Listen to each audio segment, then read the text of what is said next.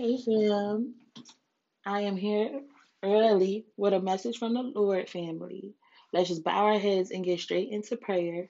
Father, in the name of Jesus, we come boldly yet humbly to your throne of grace, Lord. We just honor your name, Father. We're asking that your word be so, Father, that you just give us more understanding, wisdom, and knowledge to what the Spirit is saying, Father. I plead the blood of Jesus over my brothers and sisters, over myself, and over this episode, Father. I ask for the boldness of Christ, Lord, to be able to give this word, Father. I bind up any foul spirit that will try to come up against this word, Lord. And that's in Jesus' mighty name that I pray. Amen. So, family, let's get right into this word. There is no more delay. I am moving at an accelerated speed. My people have hardened their hearts and closed their ears and eyes. The land has been polluted with theft, all sorts of robbery, sexual immorality, and blasphemies, to say a few. Excuse me, family. My people will be safe under my wings, but the world is about to see such calamity. Prepare your homes and get your hearts positioned, for this generation has never seen such a move as this. I, the sovereign Lord, have spoken. So then, first, he told me to look up the definition of calamity. And calamity means an event causing great and often sudden damage or distress, a disaster. He also told me to read Isaiah 61, starting at verse 8. So let's read that.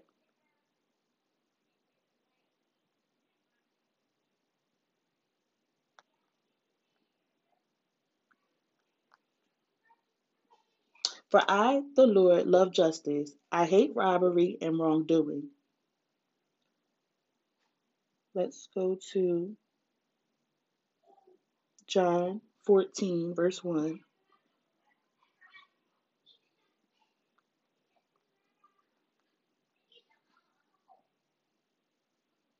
Don't let your hearts be troubled. Trust in God and trust in also in me.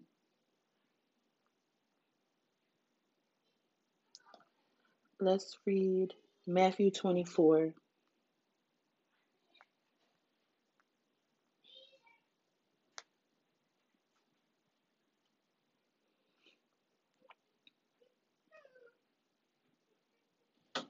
Let's start at verse 4. Well, let's start up higher. Let's just start at the beginning. I'm sorry, family. As Jesus was leaving the temple grounds, his disciples pointed out to him the various temple buildings. But he responded, "Do you see all these buildings? I tell you the truth. They will be completely demolished. Not one stone left will be left on top of another." Later, Jesus sat on the Mount of Olives. His disciples came to him privately and said, "Tell us, when will all this happen? What sign will signal your return in the end of the world?" Jesus told them, "Don't let anyone mislead you, for many will come in my name claiming, 'I am the Messiah.' They will deceive many, and you will hear of wars and threats of wars, but don't panic.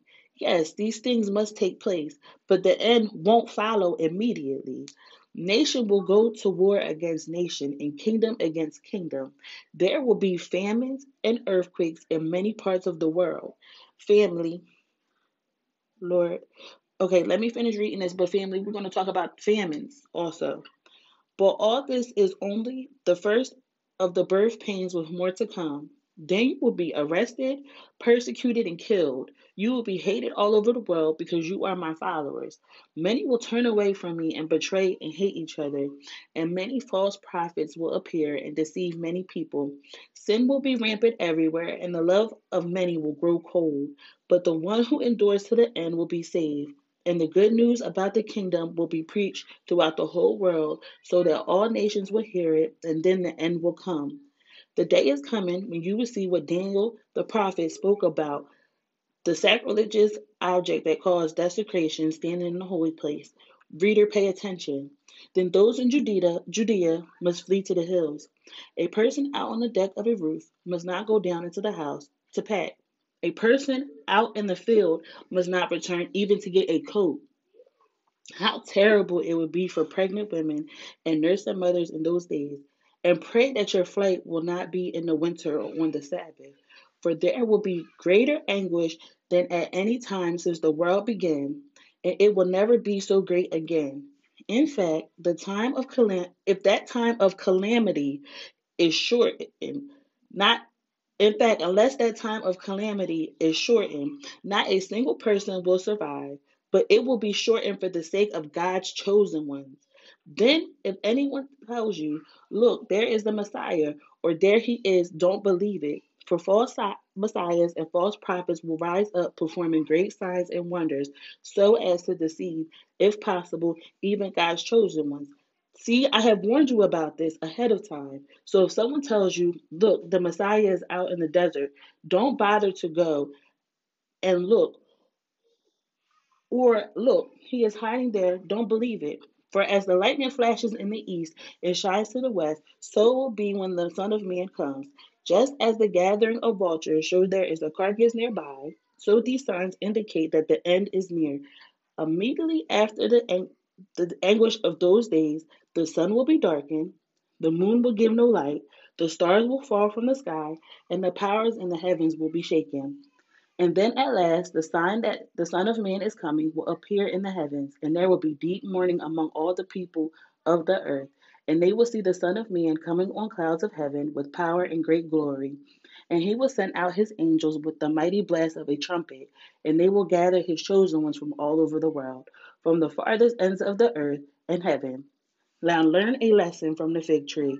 When its branches bud, its leaves begin to sprout. You know, you know that summer is near.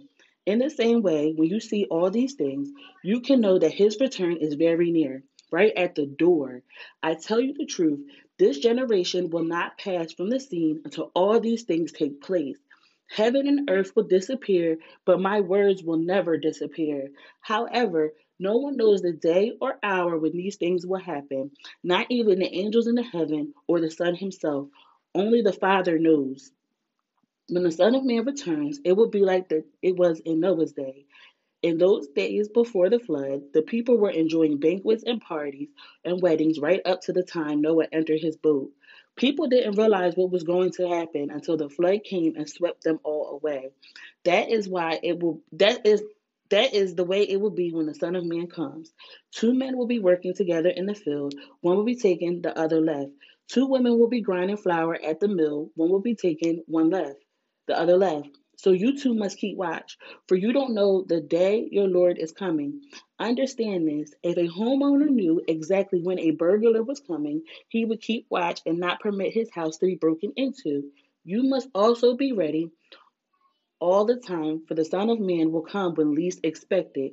A faithful, sensible servant is one to whom the master can give the responsibility of managing his other household servants and feeding them. If the master returns and finds that the servants have done a good job, there will be a reward. I tell you the truth, the master will put that servant in charge of all he owns. But what if the servant is evil and thinks, my master won't be back for a while, and he begins beating the other servants, partying, and getting drunk? The master will return unannounced and unexpected, and he will cut the servant to pieces and assign him in a place with the hypocrites, in that place where it will be weeping and gnashing of teeth. Okay, family, let me get this next verse out. Let's go to Amos chapter 8.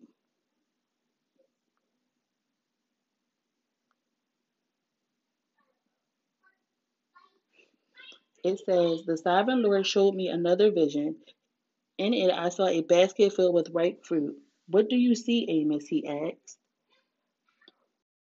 I had to cut it off, but I'm right back. He asked. I replied, a basket of ripe fruit. Then the Lord said, like this fruit, Israel is ripe for punishment. I will not delay their punishment again. In that day, the singing in the temple will be turned to wailing. Dead bodies will be scattered everywhere. They will be carried out of the city in silence. I, the sovereign Lord, have spoken. Listen to this, you who rob the poor and trample down the needy. You can't wait for the Sabbath day to be over and the religious festivals to end so you can get back to cheating the helpless people. You measure out grain with dishonest measures and cheat the buyer with dishonest scales, and you mix the grain you sell with chaff swept from the floor. Then you enslave poor people, for one piece of silver or a pair of sandals. Now the Lord has sworn this oath by his name, the pride of Israel. I will never forget the wicked things you have done. The earth will tremble for your deeds, and everyone will mourn. The ground will rise like the Nile River at flood time. It will heave up, then sink again. In that day, says the sovereign Lord, I will make the sun go down at noon and darken the earth while it is still day. I will turn your celebration times of mourning and your singing into weeping. You will wear funeral clothes and shave your heads to show your sorrow, as if your only son had died. How very bitter that day will be. The time is surely coming, says the sovereign Lord, when I will send a famine on the land, not a famine of bread or water, but of hearing the words of the Lord. People will stagger from sea to sea and wander from border to border, searching for the word of the Lord, but they will not find it. Beautiful girls and strong men will grow faint in that day, thirsting for the Lord's word. And those who swear by the shameful idols of Samaria, who take oaths in the name of God of Dan, and make vows in the name of God of Beersheba, they will, excuse me, family, they will fall down, never to rise again. Hold on, fam. Let's go back to Revelations 14. The harvest of the earth. When I saw a white cloud, and seated on the cloud was like the Son of Man. He had a gold crown on his head and a sharp sickle in his hand. Then another angel came from the temple and shouted to the one sitting on the cloud, swing the sickle, for the time of harvest has come. The crop on earth is ripe. So the one sitting on the cloud swung his sickle over the earth, and the whole earth was harvested. After that, another angel came from the temple in heaven, and he also had a sharp sickle. Then another angel who had power to destroy with fire came from the altar. He shouted to the angel with the sharp sickle, swing your sickle now to gather the cluster of grapes from the vines of the earth, for they are ripe for judgment. So the angel swung his sickle over the earth and loaded the grapes into the great winepress of God's wrath. The grapes were trampled in the winepress outside the city. Blood flowed from the winepress in a stream about 180 miles long and as high as a horse's brindle. Family, the Lord is saying, repent. Is no more delay. There's no more delay. There's no more delay, family. He's moving at an accelerated speed. Get your homes in order.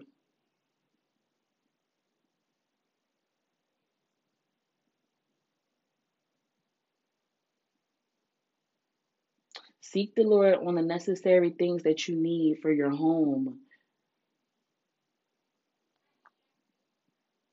It's at the door, family. And it's only a few more scriptures that I want to give you, and then we're going to go. Read Psalms 91. Read Psalms 91 by yourself.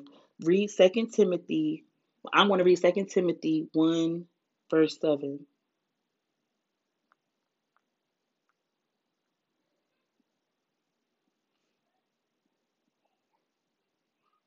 For God has not given us a spirit of fear and timidity, but of power, love, and self discipline. Some say power, love, and a sound mind. I'm reading the NLT. Let's go to 1 John 4:18.